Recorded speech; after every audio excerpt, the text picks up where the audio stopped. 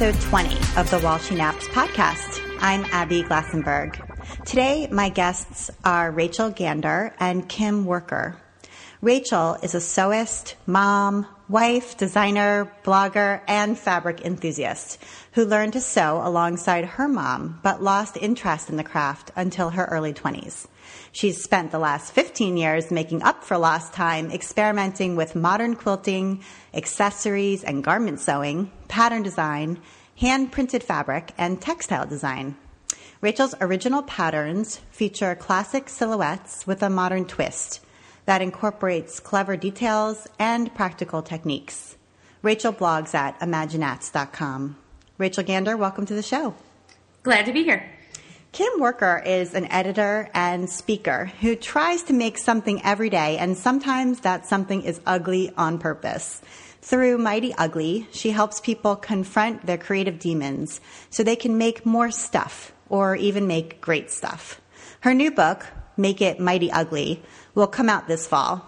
Day to day, Kim is a freelance editor, working with self-publishers to make their ebooks or craft patterns better organized, more clearly written, and generally polished. This spring, she's been revisiting a long dormant part of her career, crochet. Her new crochet class with Craftsy will launch in the early summer.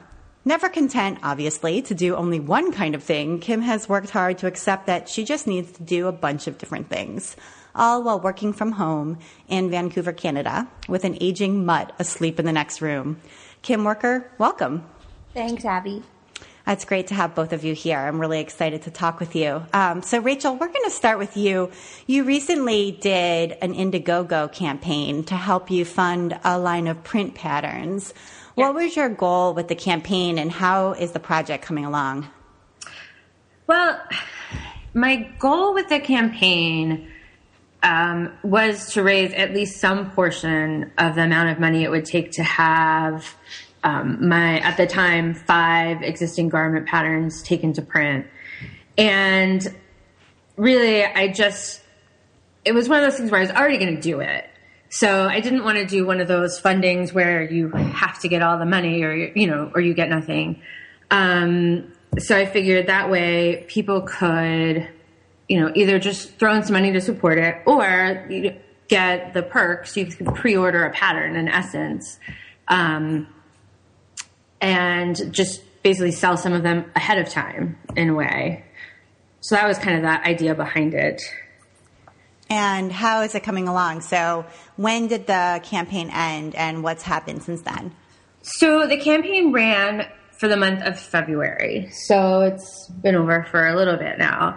After it ended, I spent a lot of time staring at file names on my computer, thinking about how I needed to then translate my PDF files into a whole different size and format for the printing.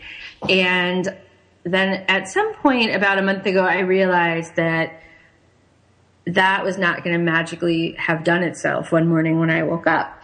So I actually ended up having the printer, who Palmer Printing is doing all of the actual pattern, the booklets and the pattern pieces and all that printing.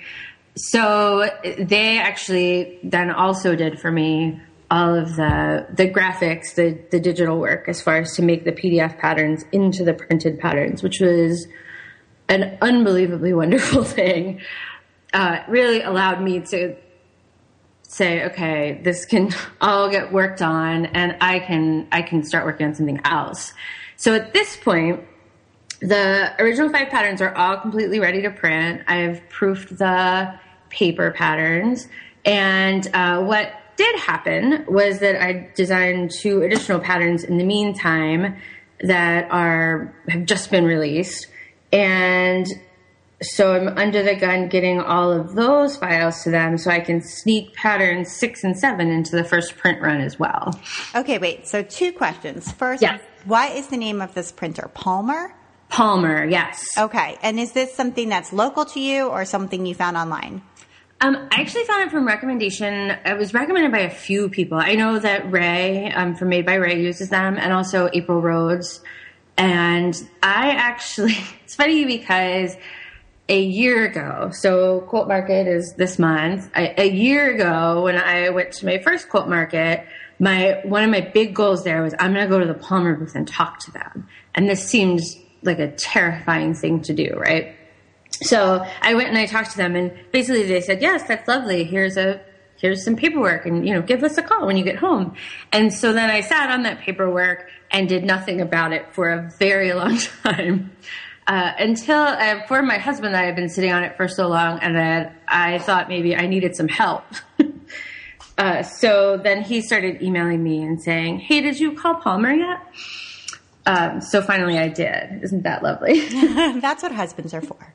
I know. And I said, I know that I want to do this. I'm just scared to death. So if I don't make the phone call, I know nothing will happen. So we're good, right? Yeah.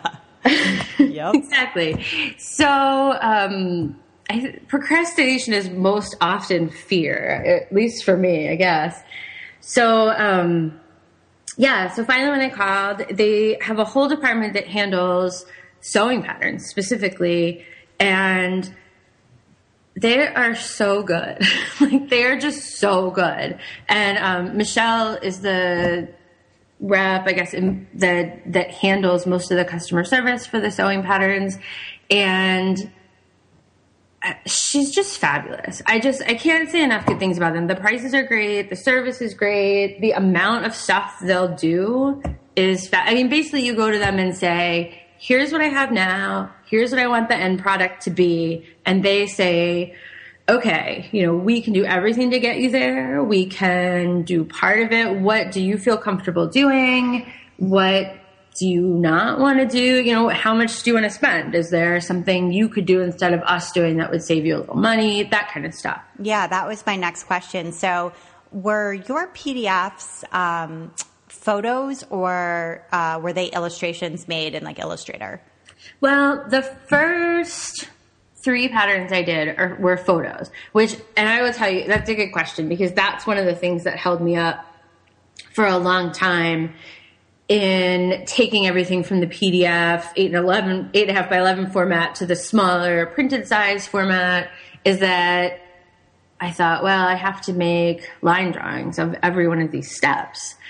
And so that was one of the things I talked to Michelle about when I had asked them about doing the graphics. And she said, well, let's see what the pictures look like, printed in black and white. If, sometimes if the contrast is good enough, she said, they'll look fine. But if they don't, then we'll cross that bridge. Why do it before we know we have to? So we ended up doing the first 3 patterns with the photos. And I think that they're clear. I've done illustrations for the last 4 patterns, because it's just as easy, honestly, for me to do it that way than to take all the photos of the step-by-step. So I might as well just do it that way. But I don't need to go back and redo the original ones. So that felt like a win. Isn't it amazing how sometimes when you actually just make those phone calls and ask the right questions, it turns out that it's not as horrible as, in your mind. I feel like in my mind it's always so big. Yes. This is going to be so big that I can't even begin. But then, of course, other people are doing it. It can't be that horrible.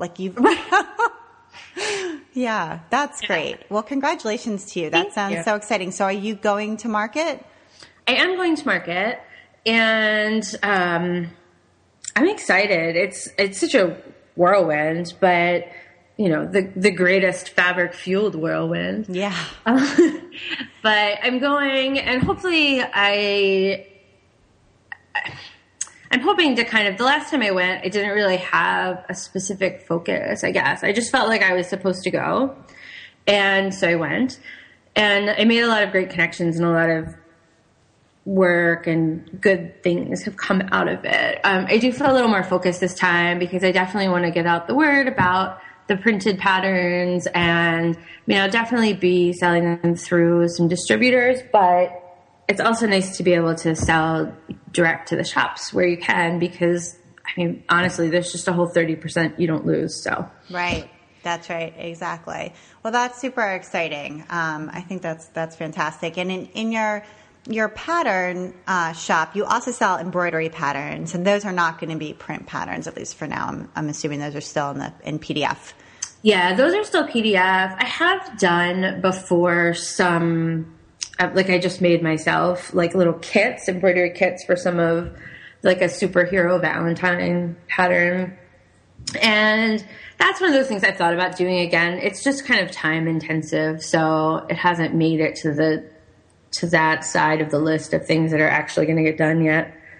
Okay. And then you also sell fabric. So I'm imagining that, for me, people ask me all the time, actually. I just had a request this morning from somebody who said, who wants kits for my patterns. And I always just sort of feel like in order to move in that direction, I would need storage space because I'm going to need to order bolts, and I don't have space. I mean, I barely have space for what I do now, realistically.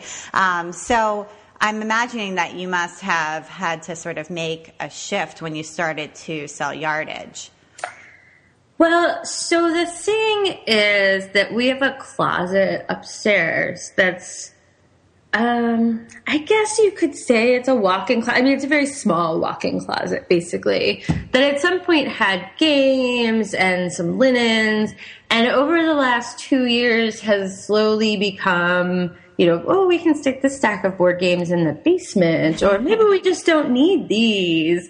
So, last weekend we made the final shift and took everything that's not fabric related out of the closet because I just got 30 bolts from Kaufman in this week. So definitely needed some space.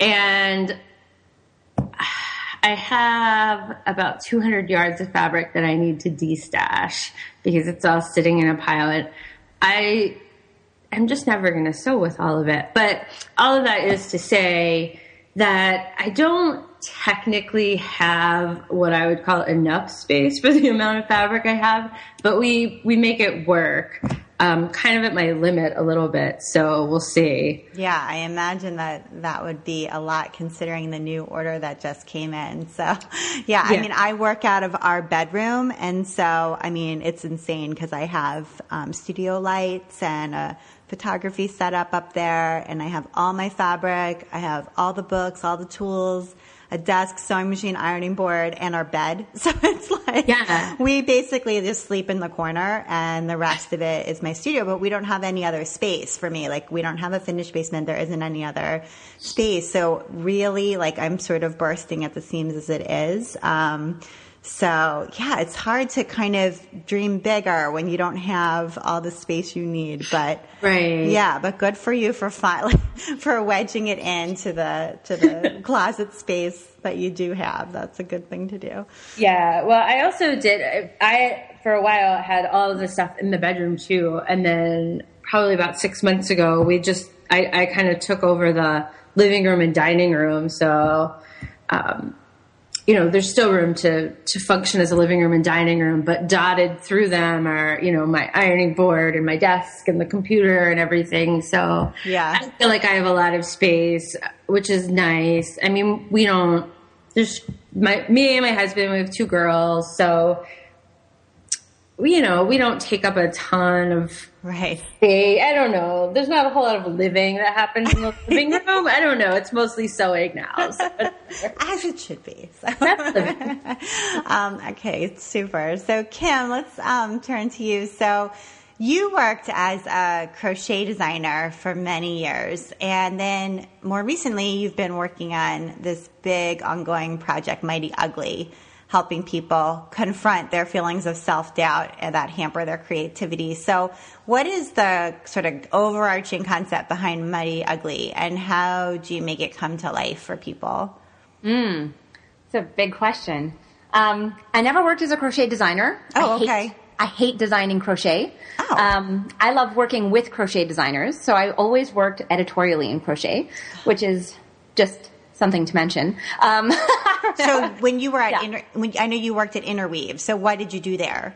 I was the editor of Interweave Crochet magazine for a couple of years, between the end of 2006 to the end of 2008. Okay. And I got there through this sort of trajectory of online magazine creation and editing, and the crochet books that I've written have either been sort of reference books or multi-contributor books where I've worked with a lot of other designers. That's my favorite thing, is to collaborate with designers. But I find design itself to be tedious and utterly unenjoyable. That's so interesting. Wow. Okay. I think it's kind of why I ended up sort of moving fairly quickly through the ranks in publishing, because nobody wants to do what I actually really wanted to do, and I don't want to do what everyone else wants to do. So it worked out really nicely. Yeah. In that regard. So it was actually my career in editing that led directly to sort of the freelance work I do now in editing. But Mighty Ugly is truly my kind of love of the moment and of the last few years. And the concept behind Mighty Ugly is that, like Rachael referred to earlier, procrastination for her being very tightly associated with fear. I think we all have, we all experience creative demons that are very similar. And though the roots of them might be different for each of us, we all procrastinate sometimes. We all feel blocked. We all fear failure. We doubt ourselves. And so Mighty Ugly stems from an experience I had that actually also has its roots in my crochet career. So when I was working a lot in crochet, I was... at the time, I didn't know that people referred to themselves this way, but I was, I guess, a fearless crocheter. I was not intimidated by trying new things.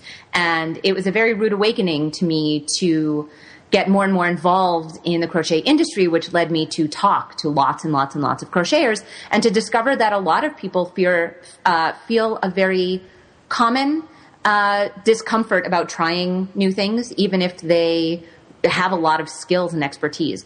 And I was constantly feeling like, dude, it's yarn. Like, so you screw it up. That's how you learn. You rip it out. It's not even a waste of yarn. It's not even like paper or fabric that if you cut it wrong, you can't use it for what you intended to use it for. With yarn, you can just rip it out, wind it back up again, and start again. And I never was able to relate to this ubiquitous discomfort that I always seem to encounter when I talk to crocheters about trying new things and being adventurous. And then one day I felt that fear. It wasn't about crochet. It was about sewing, of all things. And Abby, you might be delighted to know that it was about sewing a doll. Aww. Yeah. I was at a friend's birthday party. My friend Ian had a birthday party. It was a crafty birthday party. And he had fabric around and booze and snacks and stuff. And I found this fabric that I absolutely loved because it was so ugly. And I was like, this has to be made into something, and I think this has to be made into a doll. And at the time, I had no idea how to sew. I didn't know how to sew dolls. I didn't know anything about sewing techniques. And I don't think at the time that I had used a sewing machine, in years, and unskillfully at that. And so I sat with this fabric and felt all of the things that people had been telling me they felt when I was talking to them about crochet, baffled about why they were not trying new things. And I felt intimidated. I felt like a fraud. Like I was this person who worked in the crafts industry sitting at this party, not knowing how to craft something, right? And I felt, that I was going to be found out. And in the end, I was like, I love this fabric because it's hideous. So I'm just going to make this doll as ugly as I possibly can. And suddenly, all of the discomfort, dissolved. It went away. And I, approached making that doll with an abandon I hadn't felt since I was a child, right? Where it didn't matter that I didn't know what I was doing, and it didn't matter that it looked awful, because that was my intent, and I lost myself in it. I don't remember anything else about the party, but making this doll and how free I felt. And that idea stuck with me for a long time, until eventually I created Mighty Ugly, because I was like, I think everybody in the world, no matter what they do, whether they're crafters or artists or makers or accountants or engineers or lawyers, I think we all could benefit from this shift in perspective that comes with making something ugly on purpose. Okay. So now that you have this really great kernel of an idea, so how do you make that happen for people? Well, okay, so I do several things. I do workshops. And I do those locally. I do them at big events. I do them at conferences. And I do two kinds of different workshops. One is a hands-on crafts workshop. I have a cabinet. I was listening to you guys talk about storage issues, and I work from home as well, and my office/studio is also our guest room. So I'm in a constant state of making it a disaster and then frantically having to clean it up when people come to visit, and which is happening in 2 days. So I'm like listening to you guys talk about this, staring at the mess in my studio going, oh God, I have 2 days to contain it all. But I have like an IKEA PAX cabinet in my studio that's filled with scraps of stuff that I've collected, that my crafty friends have given me, and stuff that I save from the recycling bin. So that, and I pack them all up into a kit, and I go and lead workshops about making something ugly on purpose. And I use scraps and discarded materials because you can't, in good conscience, ask someone to make something ugly out of anything that could be perceived as precious.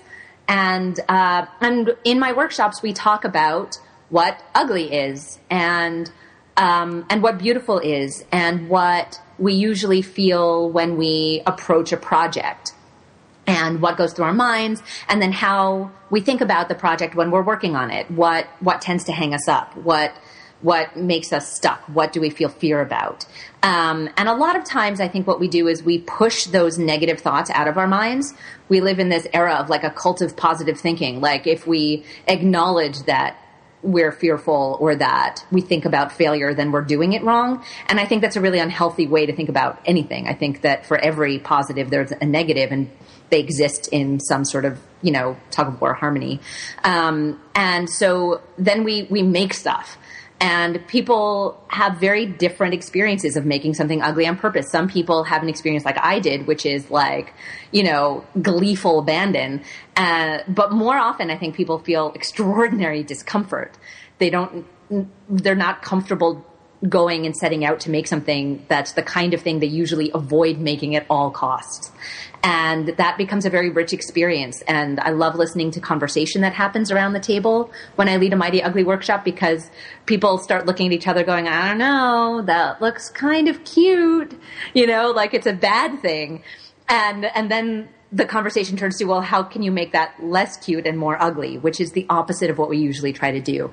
And then the other kind of workshop I do are conversation workshops. So they don't involve making per se, but they involve a lot of discussion.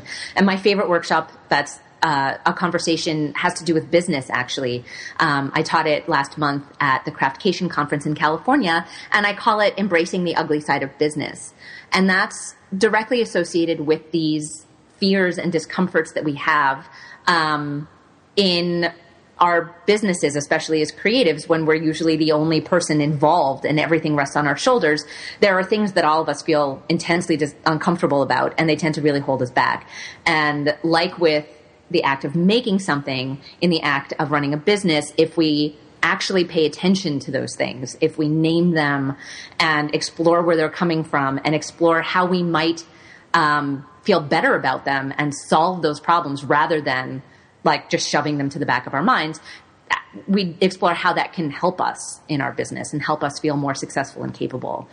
And that just loops back around to Rachel, what you were saying in the beginning about having the name and information from Palmer for a year and not acting on it, and then finally acting on it, and then sort of looking at your PDF patterns and being like, how come they're not making themselves into print patterns? Like, these are some of those things that sort of linger in your mind, and you're like, God, I don't know how to solve that problem. And so, Kim, you're asking people to sort of take those things out and put them on the table and really think about, is there a way to solve these things and to move forward? Yes, exactly. And I think a lot of times, I wrote a blog post about this recently. One of my favorite things that happens in these workshops is something that I try not to say, but I hope someone in the room says it, which is, I hired someone, to do something. And I don't believe, I'm not saying that because I think that throwing money at a problem is the answer, all the time, but I think that especially as a business person, it often is, right? Rachel's answer was, oh my God. Right? Yeah. It was, here's the other thing I did recently is a friend of mine who's an amazing friend, but also very talented quilter and with internet stuff, redid my website. And then I said, you know what? Like, this whole experience of you doing my website for me, like, I just really enjoyed in that, like, I got to talk about what I wanted something to be, and you helped me make that happen. And I can't really let go of you in that capacity. So she still, and we were friends anyway, but I just pay her an hourly rate for doing work on my site. And so when WordPress needs an update, I email her and say, hey, like, help. And I'm going to tell you what, it is one of the greatest darn things ever. Oh my gosh, I am all in favor of delegating and hiring somebody to help you when it comes to this sort of thing. It's unbelievable. And I think as DIYers, right? Like, and we are, all three of us are self-employed, we work from home, and we are in the crafts industry. So you do really feel like this is my business and I need to do everything from the accounting to cutting the fabric to customer service to maintaining the website, building the shop, everything. And even if I sort of suck at those things or I don't like doing some of them, I have to do all of them, even if the product is sort of subpar in the end and it could have been better. And more recently, I've realized, like, nope, actually, I don't have to do all of those things, and it doesn't cost all that much money. And in fact, I might make more money if I allow somebody else to do them. Yes. Yeah. Yes. So I'm sorry, I'm totally interrupting you today, but I think that you guys will appreciate this. And if I tell you this now, I don't have to write the blog post that's been sitting in drafts. Because the words to type aren't really there. It's more like a conversation. But so this lady, Buffy Joshimal, was a contestant on Project Runway. And I was working in a fabric store here in Cincinnati the season she was on. And we interviewed most of the contestants. And so I had interviewed her. And then we talked recently because she put out a book. And she's just kind of hilarious. But she spends most of her time in Dubai, but was in New York City for the book launch. And she was telling me something really fascinating, which was that in New York, which is like her version of, the States. So I don't know. New York to me isn't like the whole United States, but whatever. People all really need to like do everything themselves. There's like a culture of busyness and of importance of doing things yourself. But she said that in Dubai, it's very different. One, she thinks just because the culture has been different for so long, but you can pay people to do things for you at much cheaper rates, which is part of it. But, she said people that aren't well-to-do, have people do things for them because that's just what you do. You like outsource everything. And I just thought, what a fascinating cultural difference like this. And like, how does that affect the speed of the culture, or your busyness or your ability to let things go, sort of? I feel like there's a bigger thing to explore there. Yeah. And it also, and I know all three of us are moms too. I do think it also relates back to raising children too, and coming to the realization that it's actually a good thing to have more than just you and your spouse involved in this. Like, other people can do this and should help you do this. Yeah. That was like my other blog post recently that I found so cathartic to write, which was how daycare changed everything for me. Ooh. Like, right? I was like, changed everything for me. Yeah. I mean, I do think I do want to write about that at some point because it's sort of tricky because everybody's situation is different and financial situation is different and there's so many variables. So I guess you can only really write from your own personal experience. But I do feel like it does relate to that as well, to running a business and running a household and raising children. So, okay, super, guys. So I want to dig into these lists. Rachael and Kim and I have all gathered lists of things that we're recommending right now. And if it's okay with you guys, I think we're going to dig in. Yeah. Sure. Okay, cool. So Rachael, we're going to start with you actually. And you wanted to talk about a food thing. So this is, I don't know if I'm saying it right, piada, Italian street food. So, okay, I'm a little obsessed. So we, we try to eat super healthy and stuff. And We like grow a bunch of our own food and all that jazz. But there's something really great about a super like on the verge of fast food place. And so Piada is like Italian version of Chipotle. Kind of, that's the best way I can explain it. So you go in and you can pick like these wrap sandwiches or a bowl of pasta, and you pick what meat you want, what kind of sauces you want, which is all lovely. Okay. So it's good, whatever. But then at the end, you have the option to get this dessert, which they call cannoli chips, which are basically tiny little cannoli shells with like the cannoli filling in a little container to dip it in. Oh my God. Right? Amazing. Yes. So good. Yeah. Well, I live in Boston, and we have Mike's Pastry in the North End, which is delicious cannolis. So, I have to stay away, but yeah, the Piada ones probably aren't that good, but that's sort of brilliant. I'm in the Midwest, so you take what you can get. Exactly. So are they available anywhere? Cause we don't have that chain, here. So is that like you're in Ohio? Is that like in Ohio? I don't know. A friend of mine in Cleveland found one near her and went. She wasn't quite as smitten as I was, I should say, in all fairness. But I'm not sure what the spread of them is. It's new here, so okay. So maybe it's coming. Maybe. Let's hope it's coming. That sounds good. All right, Kim, you wanted to talk about your GorillaPod tripod. I have a GorillaPod, but I don't think I have the same one that you have. So how do you use yours? Well, so I just got this particular one the other day. So GorillaPod is a tripod. It's a short tripod, not the kind that stands on the floor. It's maybe about a foot long, and each of the legs is flexible and also kind of rigid. So you can bend the GorillaPod. You can also wrap it around things like banisters or, tree branches or something. So it makes it a really flexible way to hold your camera. And I had a bigger one that will hold my digital SLR that I've had for many years. But I have a new phone, and it didn't fit the little attachment I had. And my phone is my video camera, and I needed to record a short crochet tutorial video actually for Vancouver Mini Maker Faire, because we have this harebrained idea to try to set the Guinness Book of Records record for the greatest number of people simultaneously crocheting, because it's Maker Faire and it's ridiculous, and why not?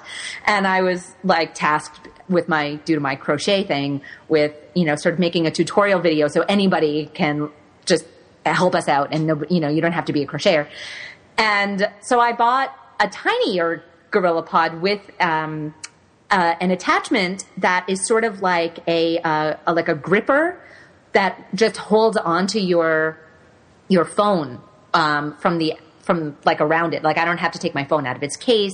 I don't need to screw my phone into some kind of an attachment that will attach to the tripod. It just kind of grips it and can hold it in any angle. And I got the tripod part too, because it was only like $5 more to get the tripod with it. And it's adorable because it's tinier. And so it'll be easy to like toss in my purse if I ever have to use a tripod on the go. But it was awesome. I recorded the video in like 8 minutes, edited it down, and then I was done. And I'm all about quick and dirty, and it was quick and dirty, and I loved that I had this tiny little tool that was relatively inexpensive that I can now use all the time for something like that. That's super. I have been known to tape my iPhone to my current tripod with duct tape, which is not advised. I don't advise doing it, but because it doesn't hold the iPhone. Like it holds my SLR, but it doesn't hold the iPhone. So that's sort of brilliant. I'm going to check it out. And I actually realize now that I forgot to ask you, just since we're on the topic of crochet and this Guinness Book of Records crochet deal, what is your Craftsy crochet class on? My Craftsy crochet class that'll launch, I think, early in the summer. It's super beginner crochet. And I was really excited and to be asked to teach this class because it's been about 5 years since I have worked in crochet, sort of in a dedicated way.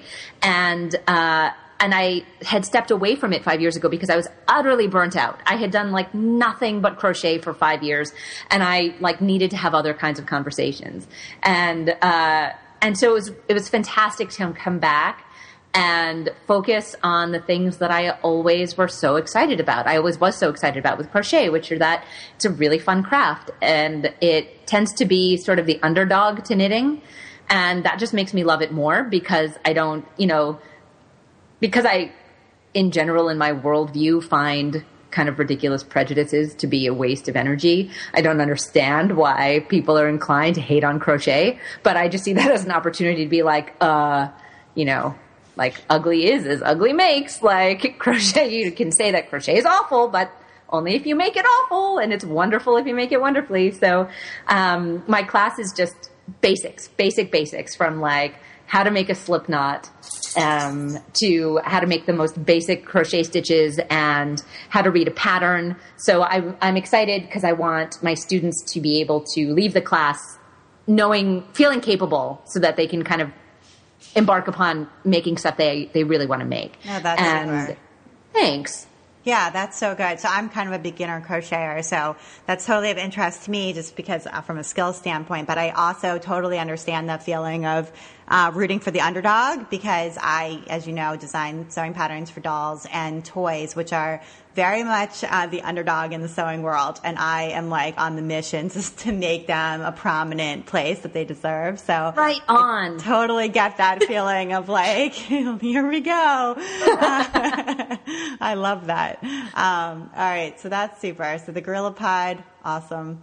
All right, I wanted to talk about a family card game that we've been really enjoying. So my older kids are 10 and 8 now. I also have a 3-year-old. She doesn't play this game, but my older kids do. And this is a game called Timeline. It's a card game. And basically it's working on the idea of when different things happened in historical time. So you get dealt a hand of cards, and each card has like a picture on it and a little description of what's in the picture. And it doesn't have the date of when that thing happened. It just has the picture. The other side of the card has the date, but you can't see that. So to start, you put a card on the table with the date part face up, and that's kind of the anchor of your timeline for the whole game.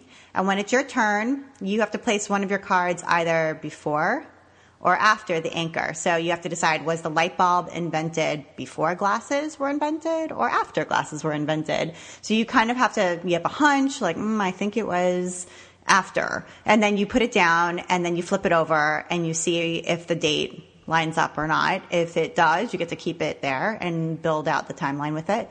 And if it doesn't, you have to discard it and draw a new card. And then it's the next person's turn. So the more cards you end up getting correct, the harder it is because there's so many dates already out in your timeline that when you have to decide, it's a really subtle choice between, was it 1862 or 1865? Like you have to really know time. And it's so interesting because, there's certain things that are very obvious, but a lot of things you are surprised by. It's all kinds of different historical events and inventions and stuff.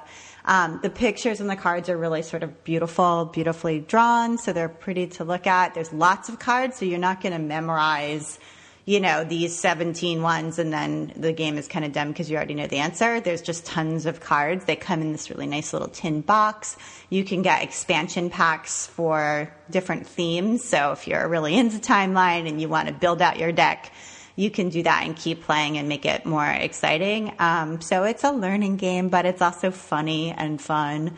And you can play with a lot of different ages. As adults, you kind of, might not want to be too hard for kids, but I think it's a really great game. And, if you homeschool or you just like to do some homeschool type things, I don't homeschool, but we like to do kind of, educational things at home sometimes. So Timeline the game is a good one. And it's also a good birthday gift or holiday gift too. So. That sounds awesome. Yeah, I recommend it. It's fun. I can play it with my husband too. Sometimes we play bananagrams and Mancala, after the kids go to bed. So, but Timeline is one of them too. But all right, so Rachel, we're back up to you, and we wanted to talk about. And I just looked this up on Etsy. It looks awesome. The Creative Muster, and they're these tiny picture frames. Oh yeah, they're so cute. Which reminds me, I need to finish the necklace that I started making with mine.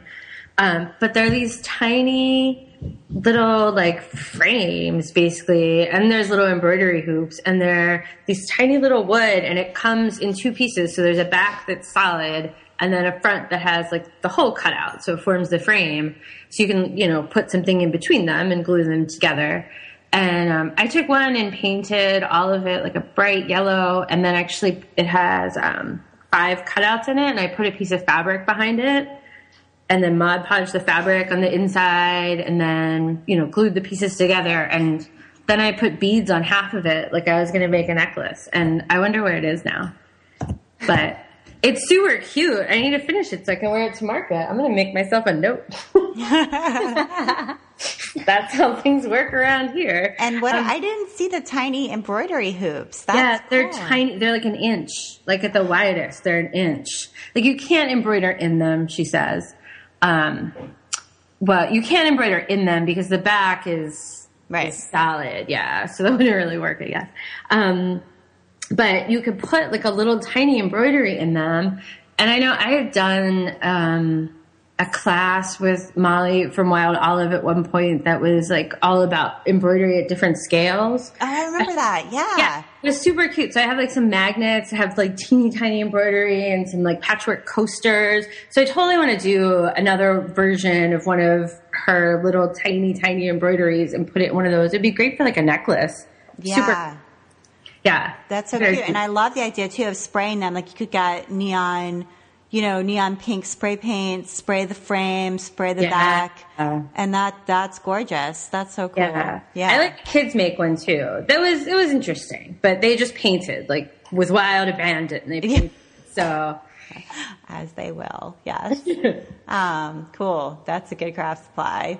All right, Kim, you wanted to talk about Pages. So I'm just going to make a confession, which is I got Pages recently and I haven't opened it yet, which is horrible. So tell me about Pages. So this is like falls into the category of making this list when I was like super in a work headspace and not particularly in a play headspace. I'm like, yeah, all work and no play makes Kim a dull girl. But Pages is the Apple word processor. And it's free. If you have a Mac, you don't have to pay for it anymore, which is pretty awesome. And it doesn't do any of the things that make you want to pull your hair out that Microsoft Word has always done. And like, so I stopped using Microsoft Word like 10 years ago, and I've used a version of an open source word processor, and I work as an editor, right? So it's important to me. I spend a lot of time in word processing. And the reason I put Pages on my list is that they recently, like only in the last few months, introduced the feature whose absence prevented me from using Pages a lot more in my work, and that feature is track changes. So, Abby, I know you and I have worked together on an editing project. Track changes is what makes the editorial world go round. It's a feature in a word processor that allows either a collaborator or an editor to make changes and notes, put in comments into a file that show up for the other person. Not like they show up highlighted so that you can see and you can accept or reject those changes. So as an editor, I use track changes constantly on the files that I'm editing, and then the author that I work with can accept or reject those changes as they see fit.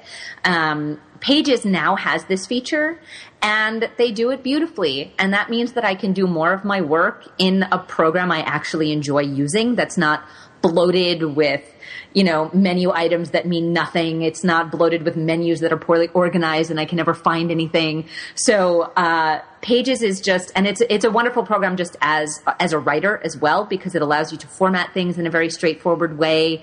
Like I feel like half of my life as a student, back in the day was spent trying to format a Microsoft Word document to look how I wanted it to look, like have the bullets align properly and things that even then seemed like they should have been a no-brainer, but weren't. And so Pages just does that, and it does it really nicely. So I encourage you to use Pages, Abby, to open it up. I know. And you can also insert like graphics and images and stuff in a really nice way that, all those annoying parts of Office, of Microsoft Word where the text flows the wrong way and you can't resize the image, you can't move it, you can't drag it and drop it, and it just drives you insane. And Pages, you can do all of that. Yes, and you can do it without pulling your hair out. Like, if you're going to be creating PDFs, and you're not like a user of Illustrator or those fancy like Adobe page layout programs. And I'm not. I don't have the suite. I don't know how to use it. I don't either.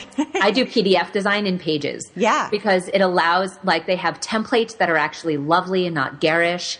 And it is really, it's very straightforward. It does what you want it to do, which is really all I can ask for in a solid program that I use all the time. And I know that I'm a kind of a huge fan of lynda.com for learning new software. Mm-hmm. And I know Pages seems intuitive and you probably don't need it, but I know that lynda.com has Pages classes too. So if you have a subscription there, you can just pop over and watch a couple Pages videos and kind of get started that way. Although I'm sure there's tons on YouTube too. There's great YouTube videos for like every software. So I've learned a bunch from those too. But all right, I'm motivated. I'm gonna try it. It's on my summer to-do list. Do it. You can call me if your hair pulled. I feel like I want to be like money back guarantee. If you're pulling your hair out, of course it was free, right? But I'd be happy to help you out. Okay. Thank you. Yes, I'm also feeling so. Kim edited, in full disclosure, Kim edited my ebook, which is The Insider's Guide to Starting an Online Sewing Pattern Business. And it was amazing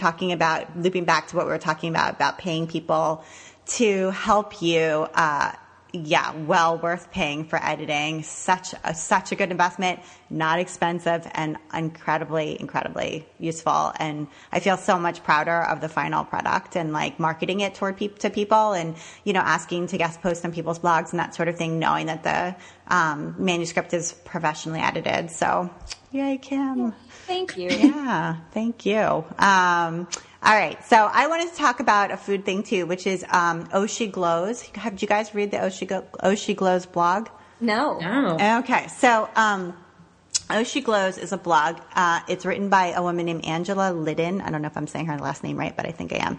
And it's all vegan recipes. We are not vegan. We are like the opposite of vegan. We eat all kinds of everything.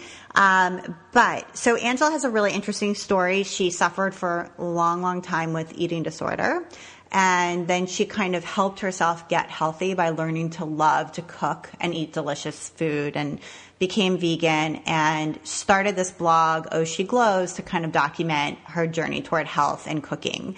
And I first found it through a friend who recommended her a salad recipe that she had. I get tons of beets from our CSA.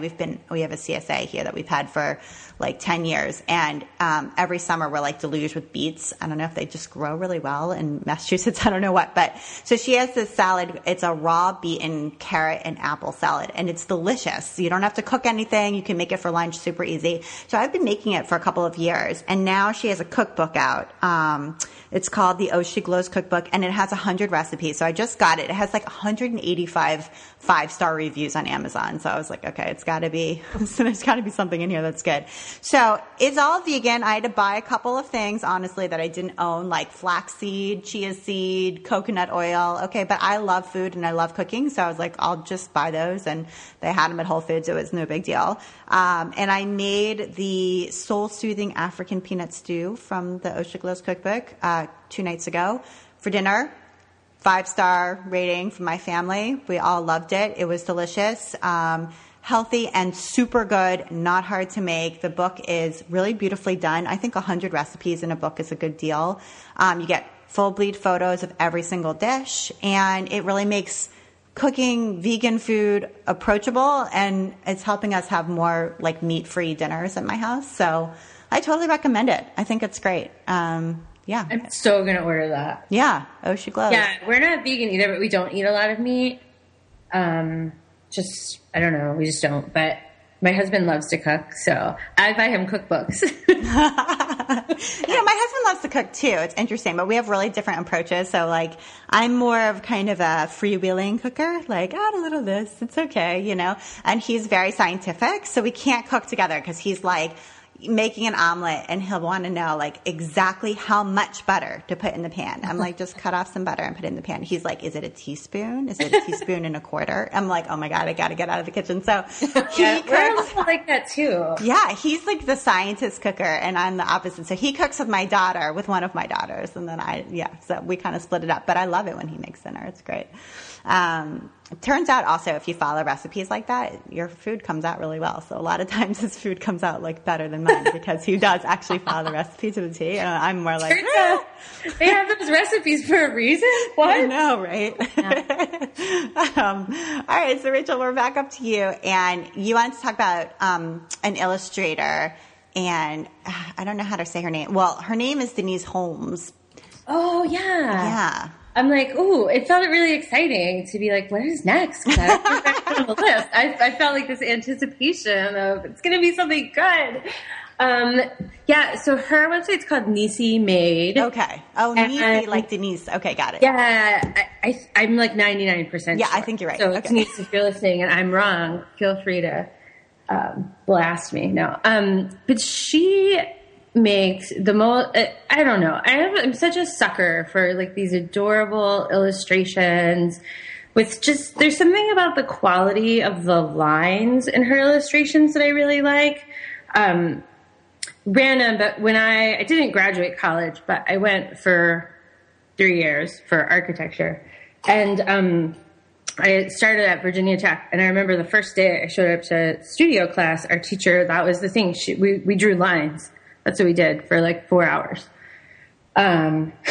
Which is really kind of bizarre when I was not even 18 yet.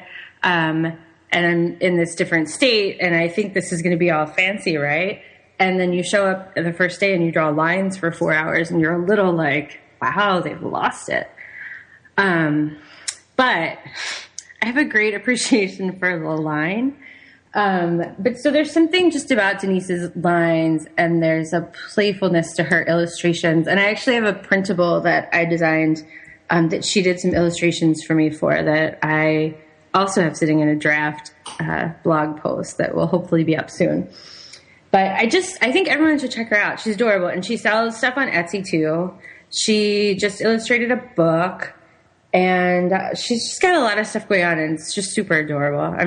I have a huge crush on her. Yeah, I'm looking at her illustrations, and I'm like in this fantasy that she could draw my toys, and how amazing that would be. Like if we ever got a chance to do something like that. That would be so cool. Wouldn't it? You should email her. I know. I've always wanted to do something like that. I think because this style is just so whimsical and adorable and just modern at the same time. It's just perfect. Right. Yeah, I love it. Thank you for introducing me to her. That's awesome. Yeah. Yeah, good one. All right, Kim. So, all right, this is a crochet thing. And actually, so these are the Addie crochet hooks. And when I had Gwen Bortner on the show, she recommended these Addie knitting needles. And it must be from the same company, obviously. Yes, same company. Okay. Yeah. And okay, so I'm gonna break the rules if I can break the rules. I'm gonna tell you briefly about the Addie hooks, and then I want to pretend like I had said something else for my third thing. Absolutely. Okay, cool. Okay, so the Addie hooks, yes, their Addie is ADDI, and they also make knitting needles, and they're nickel-plated metal hooks and needles. They are my favorite hook in part because they have like a plastic handle that's a bit bigger than the hook itself. And when I first learned how to crochet ages ago, my grandmother came to town. She's a bit of a difficult woman, and I spent the weekend with her in my living room listening to her talk, and I crocheted myself into tendinitis, over 2 days. And, ended up in physical therapy, the whole thing. I got tennis elbow from crocheting. It was fascinating. The Addie hooks, so I enjoy having sort of a wider handle, but I mention them in the list because every time I post a photo of crochet work in progress and it has my hook in it, inevitably someone says, "Oh my God, where did you find that hook?" And so I'm just talking about it as much as I can. Addie hooks, they're distributed by Skicel. You should be able to find them in any local yarn store across the land.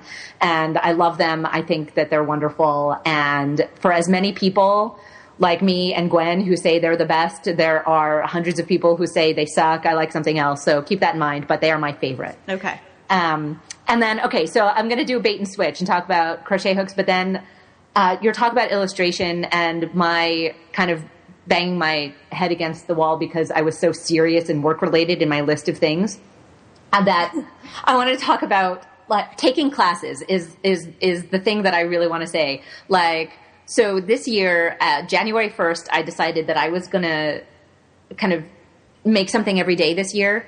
And as just like a reminder to myself to keep in mind that making stuff is fun, right? When you work in crafts and the creative world, like making stuff is like work. And I wanted to just make sure that every day I made something just for the heck of making something. And the results of that one promise to myself have been so much fun. Like, I've done all sorts of things that I had never done before, one of which is doodling. Like, I've never done anything having to do with drawing. I've been watching your doodles. Have you? Yes, they're adorable. I love them. Thank you. Are you post them on Instagram? I do. Okay. I post everything on, like, so every day I post something hashtagged year of making. Got it. And it's actually a friend and colleague of mine named Miriam Felton. She's a knitwear designer. Last year, she embarked upon a year of making, and I loved following her year of making. And I was like, okay, that's it. I'm inspired by her, except in, no rules. It doesn't have to be, I'm going to make a particular thing. I hate cooking, unlike you guys. And so I was like, you know what? If I make dinner, that counts as year of making. And over the course of this year so far, and we're not even halfway through the year, I've made all sorts of things that I had never made before. And my interest in doodling sort of coincidentally with the launch of Lisa Congdon's line drawing class on Creative Bug. And she's amazing. I find her to be almost painfully inspiring because she's so honest about her work and her life and how, sort of like her ups and her downs and her struggles and her successes. And so that she in particular was teaching a class about exactly the thing that I was starting to be interested in kind of blew my mind. And I still haven't even finished taking the class because I've been so hung up just doing all sorts of other things. But I haven't either. I can't like handle that much inspiration all at once or something. Like, I need like to space it out. It's so good. Well, that's it. Like, I've watched 2 of the 4 lessons in her class, and I ended watching the second one like a month ago or longer. And eventually I'll go back to it. But I'm also a big fan of an artist and an author named Austin Kleon, who wrote a book called Steal Like an Artist.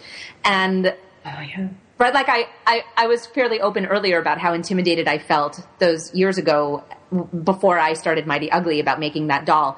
That intimidation I find goes away when I allow myself to copy what someone else has done. Not copy it for profit, not copy it to sell it, not copy it necessarily even to show someone else, but like as a starting point for doing something that I just don't feel I know enough about to do on my own. And oh my God, how liberating it is when you allow yourself not to have to be original all the time, but just to say, oh, wow. And so what I love about Lisa Congdon's line drawing class is that it's essentially a guided practice in copying her. And I think her work is amazing, but she also makes it very accessible. And so her class is permission to copy her, and I love it. And it's great. And so that's copying. Yay. Yeah, well, and I think it speaks to sort of following a pattern. Sometimes especially when you design patterns for a living, you always feel like every project you have to come up with from scratch, and there's just something so sort of relaxing and wonderful about just buying somebody else's pattern and just doing that, or like following a pattern from a book. It's just so great sometimes, Well, and that's it too when you take a class. So I'm also in the middle right now of taking a class. I'm sewing my very first dress. And I, like every woman on the planet, I'm not the same size on my top and my bottom. And so one of the things I was really excited about for this class was that there will be a teacher in the room, and there is a teacher in the room. And she, guided me through making the small size of the dress on top, like grade into the large size of the dress on the bottom in order to make it, like, I could have stared at that for hours and hours and not felt comfortable cutting the fabric if I were doing it in my own house, because I don't have the experience or the skills to do that with knowledge. But being in a classroom with a teacher, now that's done. Now I have this pattern that's graded to myself, and I feel like I have that starting point that, okay, I'm going to make a few more of these dresses, I think, and eventually I'll feel comfortable in the knowledge that I have of this dress to learn more about pattern sizing so that I can alter patterns for myself without someone else's help moving down the line. But it's like, classes. They're so useful. Absolutely. Seriously, go ahead and take some. I'm a big fan. Craftsy, Creative Bug, Linda, there's lots of places to do it online. Creative Live now is also awesome. There's just so much you can learn, and you can do it at home if you have kids and you can't get out. It's just, I think it's fantastic. It's one of the best things about the way the internet is now. It's just, I think it's really great. So, and in person too. I'm taking this dress class at a local sewing shop, and it's fantastic. Even better. Yeah, totally. Even better. Support your local shop and local instructors too. All right, guys. Well, we are pushing to an hour, so I think we're going to wrap up. But this has been fantastic, and I know that there are some awesome things that we didn't get to on our list. So maybe you'll come back on, and we can get to those things at a later time, because I really wanted to hear about those too. That'd be awesome. I would totally be up for that. Okay, super. Well, thank you so much for sharing these picks with me. And Kim, where can we find you online? At kimwerker.com. And my name is spelled Werker. Super. Okay, great. And Rachel, where can we find you? You can find me at imaginegnats.com, like the bug, gnat. Right, .com. Okay, super. And this has been the Wildfree Naps podcast. I'm Abby Glassenberg. You can find me on my blog, wildfreenaps.com. And if you have suggestions for future shows, I'd love to hear them. Send me an email or connect with me on Twitter or Facebook. And you'll find all my links on my blog. So thank you so much for listening, and I'll see you next time.